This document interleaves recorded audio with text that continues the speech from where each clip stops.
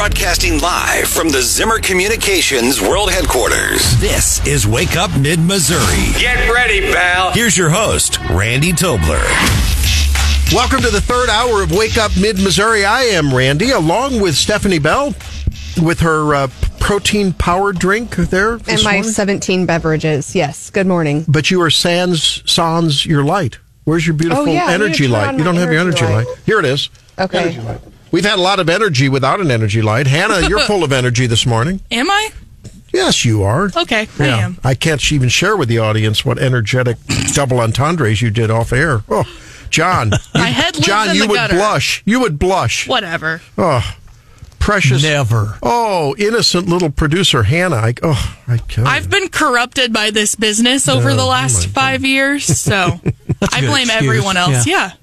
Well, a not corrupt and a very noble goal and cause is Missouri Right to Life. Susan Klein is in studio and joins us now. How you doing, Susan? Thanks for being with us. I'm doing great, Randy. Glad to be with you today. I was inspired to see, despite the blizzard, we saw football coaches. We saw Speaker Mike Johnson come out for the National March for Life last week in D.C. That was inspiring. And then, of course, we've had the National Right to Life Convention. You were at that, right? I was. Tell us about it. It was a great weekend. Very cold, but a lot of great people. Was Mike Johnson's revelation that he was a product of an unplanned but ultimately wanted teen pregnancy, was that news, or did I miss it along the way? I think he's been more open about it just recently, but that was great that he can share that story and that we have him as the U.S. Speaker of the House. Powerful stuff. Powerful stuff.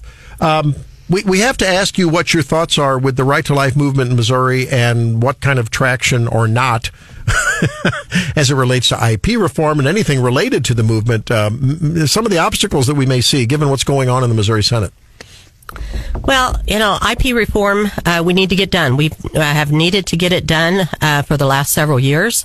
I don't think that, obviously, the Senate has had an issue, but I don't think the Freedom Caucus is to blame, as some might say.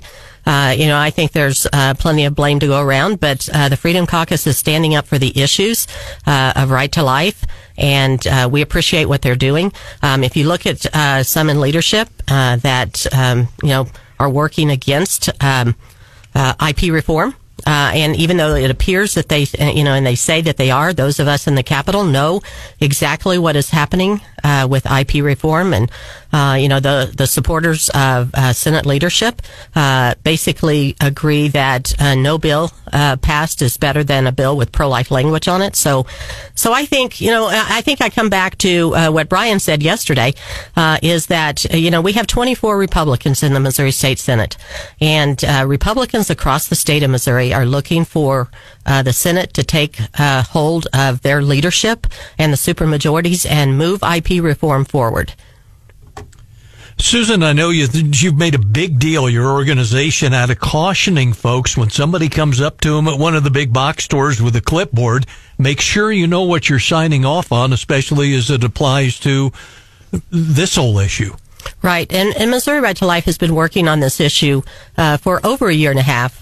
Once we saw what was happening, in other states after Dobbs overturned Roe, we began, a life coalition of over 200 members of organizations across the state of Missouri and activists and working on Decline to Sign. We've seen our Secretary of State and our AG fight the battle in the courts. Our lawyers and other lawyers have been in the courts as well. And, the decline to sign is absolutely important. People should not be signing something on the sidewalk that they don't know what it is. And this IP will put abortion on demand, all 9 months of pregnancy, into our Missouri Constitution. And, they talk about we've taken away their freedom for reproductive rights. In this initiative petition, they're going to take away our freedom for parents to protect their minor daughters. They're going to take away our freedom for women to be able to sue anybody who harms them in an abortion. They're taking away our freedom to have regulations on, what kind of health services people receive in these clinics. So, there's a lot at stake here. This is a is an extreme pro-abortion movement across the United States that we're seeing, and they're going to send in big money. Our Life Coalition is going to fight against them with big money. We're going to fight with our boots on the ground. We have great pro-life Missourians. Missouri is a pro-life state, and we will show the abortion industry that Missouri Right to Life in Missouri will not fall down and let abortion go into our Constitution. If people want to find out more about your efforts, where can they go? We have a tip line that we have created so that people can let us know if you see a signature gather. We have coordinators in all 114 counties and other people, multiple counties, multiple coordinators. So the tip line, if you want to call and let us know, and we'll get a person there holding a sign, declined to sign, is 417-413-4134. You can also go to our website, MissouriLife.org, and we've got a lot of information there for you to read about how deceptive these initiative petitions are. Susan, a question that keeps recurring, I think, in my conversations with listeners and in my mind is about what we've seen on the ground in Kansas and Ohio as it relates to what we may be looking at here in Missouri, where for lack of an alternative, albeit more moderate but yet popular proposal to at least put solid restrictions on abortion, that we may end up getting the very worst. In other words, what is your response to people that say, look, where's the initiative petition from the pro-life side saying let's allow something with a few exceptions, but at least to put some throttle on it, because the alternative of the enemy of better being best could end up with nothing and the worst. What do you say? You can see the disagreement in the pro-abortion movement. They're not. They've tasted victory. They have seen in 7 states that they can have abortion on demand with no restrictions, and they're not going to take restrictions. So whatever you offer them is not going to help. Our laws in Missouri have life of the mother and emergency exception. They allow for women to get the help that they need. So offering them something else is not going to make them go away. So that is not something that Missouri Right to Life is supporting. It's not something that we're going to support with legislators doing. So I think we fight this battle and we fight it to win. And because, the other side wants it all. It's all or nothing for them. And what we are doing as compassionate, pro-life, conservative, people is basically working to make sure that women have the help that they need through pregnancy resource centers, through alternatives to abortion funding, Show Me Healthy Babies funding, insurance programs that the state has put together. So I think we work to help women find what they need and meet their needs rather than saying, oh, let's just, water down our pro-life laws. So I don't think that the other side's not going to accept it, and I don't think we should go down that path. I agree. Well, talk to us a little bit more about you. You mentioned your legislative work. You have other pro-life legislative priorities for this session. Obviously, there's been some issues in the Senate, but if things were to go perfectly, what are those other pro-life priorities that you hope see either a hearing or, getting to the finish line? Well, we've been working for years to defund Planned Parenthood, and some would say, "Well, why are we trying to do that? Because there are no abortions being done in the state of Missouri." But you'll see, I think, and it'll come out in a hearing today. There's videos out there that show Planned Parenthood in Missouri, working to take minors across state lines without their parents knowing about it. So defunding Planned Parenthood, Planned Parenthood is an affiliated organization. So all these Planned Parenthoods in different states are affiliated with the national organization, the largest abortion provider in the United States. So defunding Planned Parenthood became an issue back in June of 2020 when the Missouri Supreme Court said that our Missouri legislature could not defund Planned Parenthood any longer in the budget bills, that they need to put it in statute. So we're working to try to get that done. It's very important that pass. That's been out there for several years. And I come back to, again, we're looking at the Republicans who are listening to and taking money from those who say, no bill is better than a bill that has pro-life language in it. So we're working to defund Planned Parenthood. That's something that has been needed to be done. 2021, the Senate adjourned sine die in a special session without putting pro-life protective language in statute. They didn't come back and do it in 22. They didn't come back and do it in 23. And we're asking them to do it in 24. Susan Klein from Missouri Right to Life joins us this morning on Wake Up Mid-Missouri. How do listeners' tax dollars fund Planned Parenthood currently in Missouri? It comes through our Medicaid program.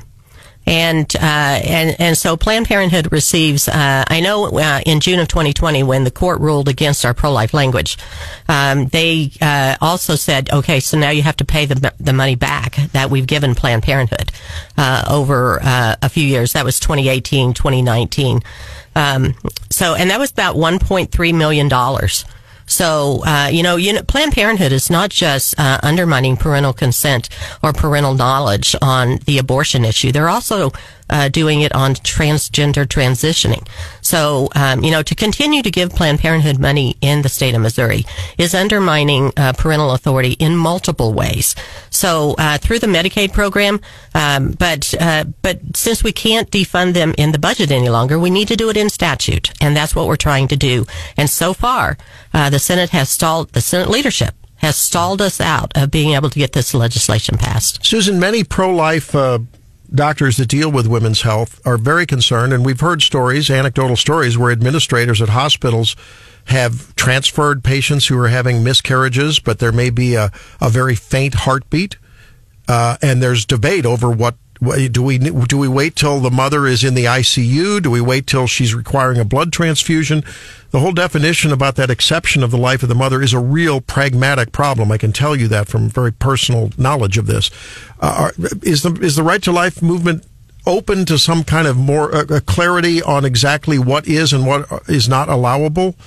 Because I'm telling you, there are women whose lives are threatened because things are allowed to go because you have, quote, a heartbeat, whereas the woman's life, if left until the very last minute, may actually be threatened. There's things that evolve over relatively short periods of time, and decisions, had they been made earlier to terminate the pregnancy, would have avoided a serious threat to the life of the woman. The Attorney General's office has come out and talked about what is allowed under life of the mother, what is not allowed. And our laws are absolutely very clear. We looked at that whenever each of those laws were passed over the last 50 years. On care for a woman. I'm a survivor of an ectopic pregnancy. I know that there is help there to give to women if there is an emergency situation. So I think if there's situations where physicians feel that they don't have that right to do that, then yes, let's sit down and talk to them. But at this point in time, what we've seen and what we have heard from the lawyers is that the doctors have the right to treat a woman if there's a medical Don't trust emergency. the lawyers. The doctors don't trust the lawyers because the lawyers are about litigating. But when you're on the ground in the emergency room and someone presents with a problem that has a 99% chance, not 100, 99% chance of threatening the life of the mother, then if you don't act quicker. Choice. But doctors don't want to take the chance that someone's going to prosecute them. Then they need to get some chutzpah. The Attorney General needs to have a hotline 24/7 and say, what do I do? There needs to be a doctor in the line who will protect them. I'm telling you, it's a cluster. And I'm a pro-life guy, but I can tell you it would behoove the pro-life movement to be very active in protecting doctors who, under good faith, act and want to be insulated from rogue prosecutors. Okay, that's enough. Hey, thanks, Susan. Appreciate it. Good conversation, and thank God that you were out there trying to protect life. Appreciate it. Thank you, Randy, so much. All right. All righty, when we come back, the morning bell, because we're going to follow these markets with lots of turmoil in politics. We'll see how that's impacting things. Stay tuned for more on Wake Up Mid-Missouri. This is Wake Up Mid-Missouri. Their words are their responsibility. What you think, that's on you. This is Wake Up Mid-Missouri.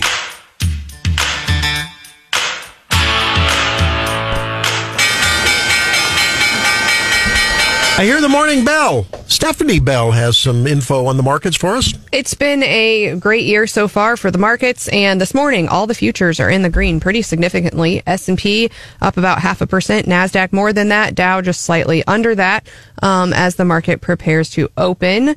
We are... Business news is kind of slow. I think we got so much political news right now. The business news writers are slow because I like to check out the Wall Street Journal, what the number one story is, and you would be absolutely shocked at what your bankers I couldn't believe it. Are reading this morning, what your business bros in the journal. In the journal, because it says most popular news. So whatever y'all are clicking on, the Wall Street Journal tells on you and tells that this is the number one story for today. So you think, are they reading about, the Netflix, I guess Netflix got the WWE contract, so that's a big deal. Are they reading about Disney? Are they reading about China? Nope. Number one story, polyamory. All right. The headline is polyamory. Lots of sex, even more scheduling. And it goes through this woman's relationship with her husband and how they make it work. So if you're into that, talk about your investments, huh? Yeah. Are we going to have that upside down pineapple discussion again? Let's not go there. A lot of deposits happening there. So not to mention withdrawals. All right. So what we are talking about investments, of course. I'm going to steal this from Hannah because I had sent it to her because we are going to get to some business news, and this is on Fox Business. So if you happen to have multiple partners and date nights are breaking your bank, you should have gotten in on Applebee's date night pass, which sold out because Applebee's was selling. It was a 52 date night pass. You could get to go to Applebee's, which who's going on a date once a week, honestly? Wow, no. And people who don't have kids. Maybe. But you were allowed, so they were selling it for just $200. They said it was a $1,500 value. No one apparently knows anybody who actually got a hold of one of these because they sold out so fast, but they would allow you $30 in food and non-alcoholic beverages. Can you get a meal like for under $30 for two people? Maybe at McDonald's. Well, yeah. Not at Applebee's. I'm thinking maybe it was a smart play because it'd pay for one person, but then they're getting the money from the alcohol and the second person. Polyamory and the markets. Only Stephanie Bell can connect those dots. That's why we love her here on Wake Up Mid-Missouri. When we come back, we want to talk a little bit more about what's going on in the national news, analysis, and opinion. Free of charge from Wake Up Mid-Missouri.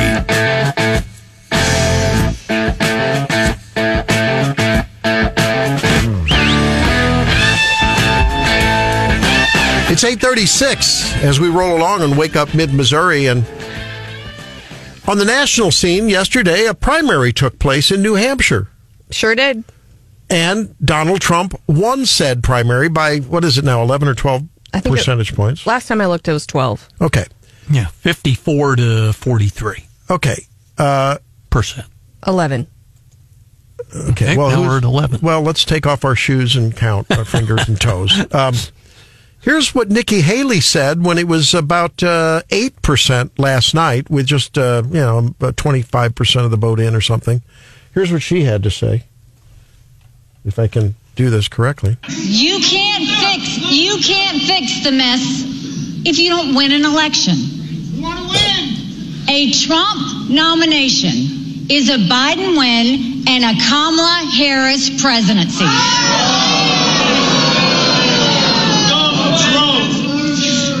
I defeat Biden handily. So she makes a point.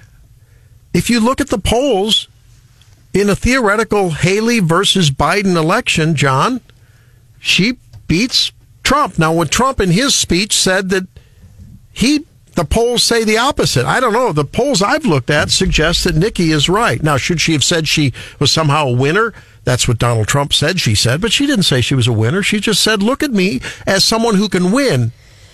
What do you think? She was very optimistic, more optimistic than maybe I thought she should be, but there's been a lot of comeback kids who didn't have great nights in the first primaries and did well. I don't think that's the path that she's on.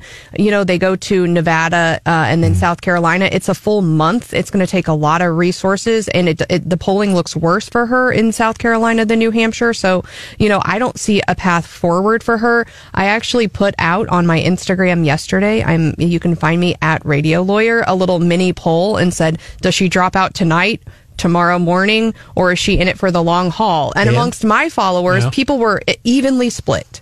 Completely evenly split. And I really thought maybe I didn't think she would drop out last night, but I thought maybe she would come to her senses today and say, look, it's not there for me. But she's making it sound like she's in it for the long haul. Now we heard. It does. You know, we heard what she get like $1.5 million in her campaign coffers just since DeSantis dropped out over the weekend. Yeah, she's got plenty of money to keep it going. But we also heard from DeSantis there at the end that he was in it to win it, you know, and it's interesting.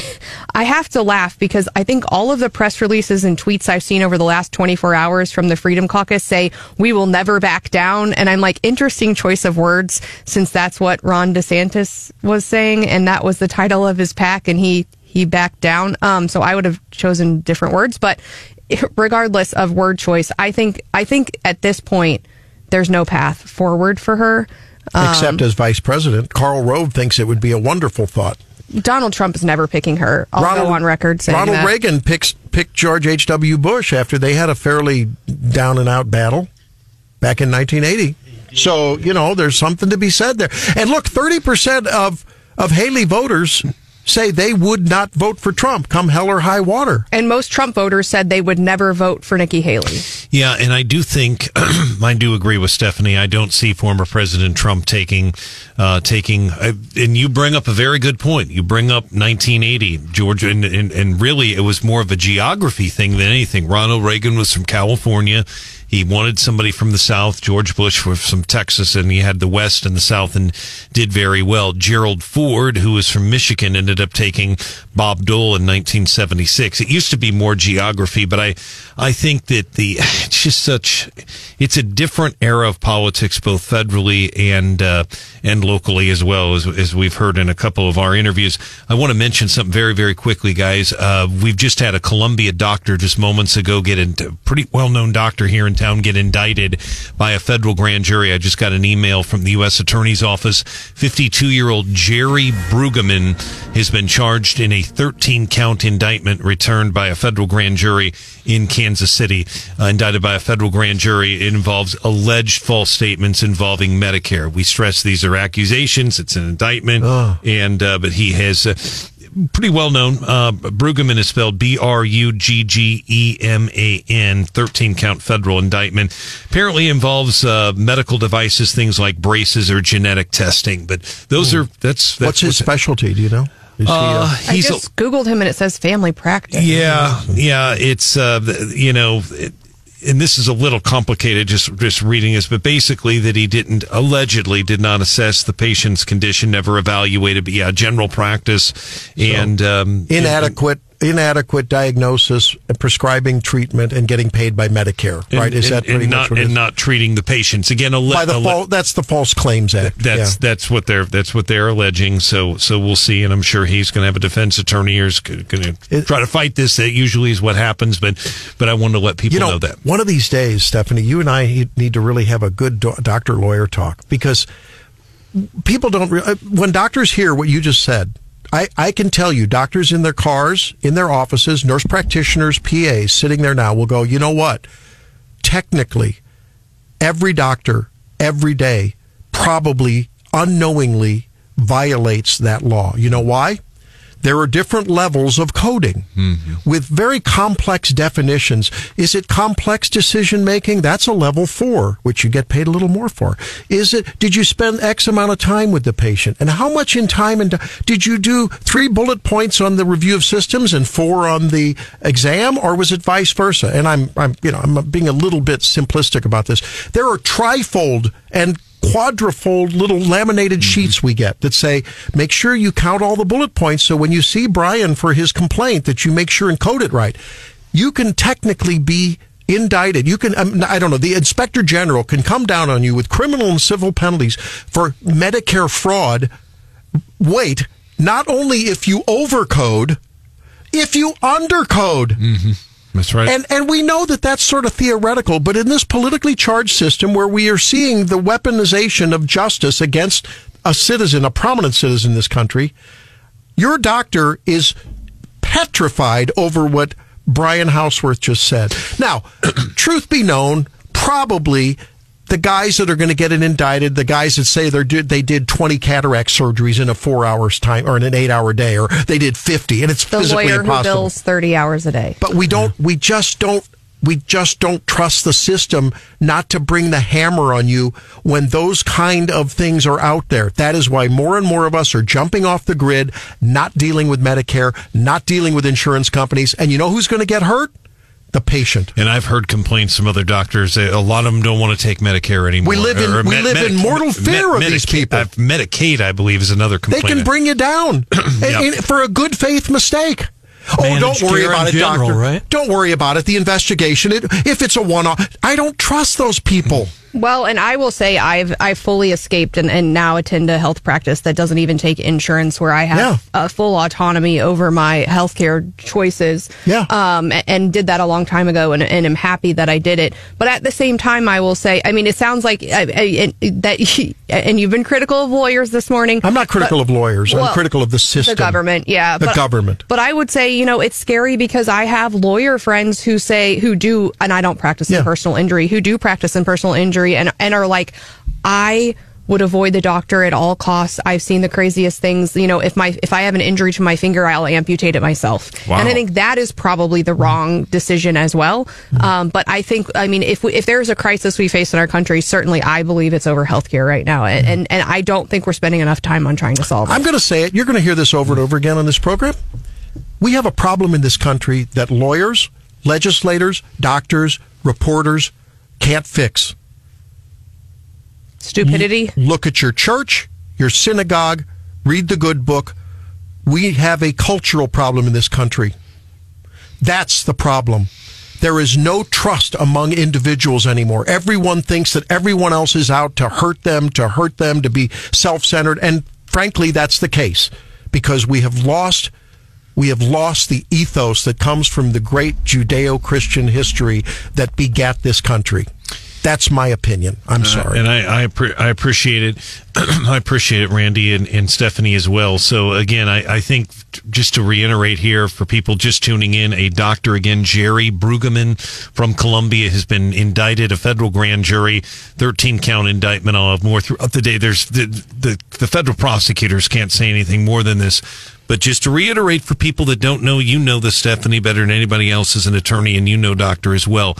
Those are accusations. Yeah, right. He's going to have a defense And I'm attorney. not here to defend Dr. Brueggemann. Yeah. And Stephanie, if every lawyer and every prosecutor had the ethics that you did, I wouldn't be having this discussion. Jack Smith, Judge Engeron, hello. Americans look at the justice system and then they look at the laws that we unknowingly break every day. John Stossel did something on this years ago. Every business owner breaks the law every day. And if someone wants to come after you, they'll find a way to do it. And that scares the hell out of the average American. And it's the way our systems are set up and they incentivize certain behaviors. And I would say we see it in other contexts outside of healthcare. Yeah. Something that's been close to me recently is that we see it in, for example, in policing, right? Like, there you go. Why wouldn't you bring a lawsuit? We've seen it in Ashland. We've seen it in Columbia. Yeah. When even if the city can prove that it did everything right, they have to balance that with the cost of litigating. And we see it in Columbia. And that's a structure, an incentive, a perverse incentive that the system itself breeds. Yeah. And it doesn't actually get to the truth of the matter. And to bring it around again to the cultural thing, if people would own their mistakes, most people, even in the realm of medical malpractice, there's been great science on this. If you're the first to say, I'm sorry, I cut the nerve, I really blew it, I apologize, what can I do to make it right? The system has shown, there's been multiple studies that show that the person who was injured gets the best deal in that kind of an arrangement, not through the litigation and the medical malpractice system and everything. If people would own their mistakes, like I did earlier, someone said, Randy, you always run up against a hard break and then they cut off. I own it. I blew it. I'm sorry. You can even check the Wake Up Mid-Missouri live video feed on YouTube or Facebook. If people would just own up to their mistakes, the American people used to be a forgiving people. The media is complicit with this gotcha mentality, and the madness has to stop. The madness has to stop. And don't get the doctor started on managed care. Mangled care, we call it. Or land erosion, apparently. Oh, don't get me going on land erosion. Okay, when we come back, we're going to do leftovers. Stay there, gang. Thanks for being here. You're listening to Wake Up Mid-Missouri. Good discussion this morning, eh?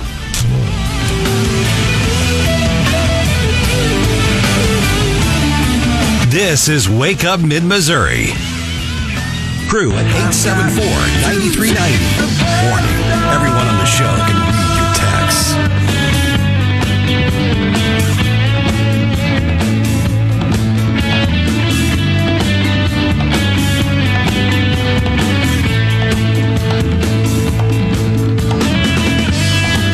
$8:53, it's time for the leftovers, right? Now, we've been wanting to talk about a story that got buried in the wake of the Rowden, clean out. I mean, that was a purge yesterday. On any other day, it would have been probably the leading story because it's also Republican on Republican warfare, which the liberal state media loves to cover. So the state auditor, Scott Fitzpatrick, did an audit and was highly critical of the Secretary of State's pullout of ERIC and said it's not helping us clean up our voter rolls. The Secretary of State took offense to that and had a 10 a.m. presser yesterday, which got completely eclipsed by the Senate drama. I don't understand all the details of this audit, but Rudy Keller in the Missourian, well, I guess through the Independent, the Missouri Independent, reports that the audit accused Ashcroft's office of illegally withholding information and failing to document withdrawal from a national elections clearinghouse. And Secretary of State Jay Ashcroft said that's a deep state political attack. Now, Jay will be on with Gary Nolan, I understand, in the upcoming Gary Nolan show. At 9:30. At 9:30. All right.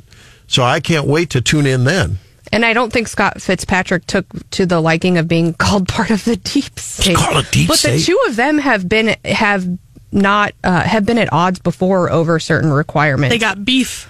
I don't know that they have any personal beef, but certainly they see differently on some issues. And I don't. And Ashcroft is calling this all political. Of course, Ashcroft is running for governor. The auditor is sitting pretty because he's on the off cycle, so he's not running for anything.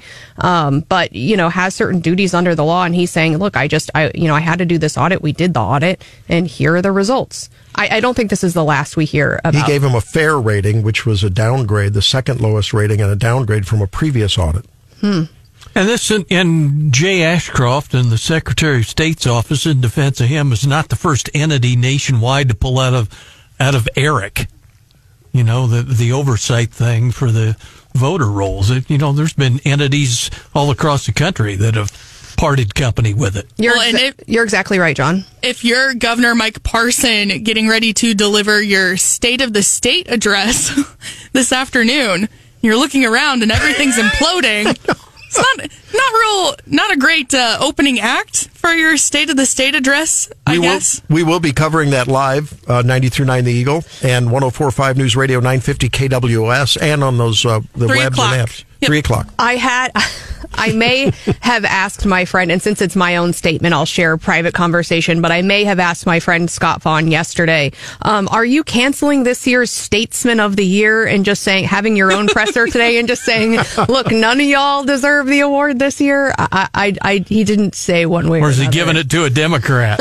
Oh, man. It was a rough day yesterday. And I think, Randy, earlier you kind of said, when we were talking to Senator Rowden, it's sad, right? Because there are, even though I'm a limited government gal, there are some priorities that I think we left sitting on the table. There are some priorities I'd like to see get done this year. And a lot of these people, I think, are personal friends of ours. Yes. And I might disagree with some of their behavior, but I think a lot of them are right on the issues. Like even on the Freedom Caucus side, I think some of their issues and their stances on those issues are where I fall. And I'd like to see those pushed forward, but I don't think anyone's helping their cause when the behavior is like it is currently. They need to bring in like a couples counselor onto the Senate floor. Just not have a a bad session. idea. Yeah, just have a session, you know? Yeah, it just seems like all civility and camaraderie and collegiality have gone out of the conference. Meanwhile, the Democrats are loving it, right? Oh, They're just John Rizzo and those guys are just saying thank you. Yeah.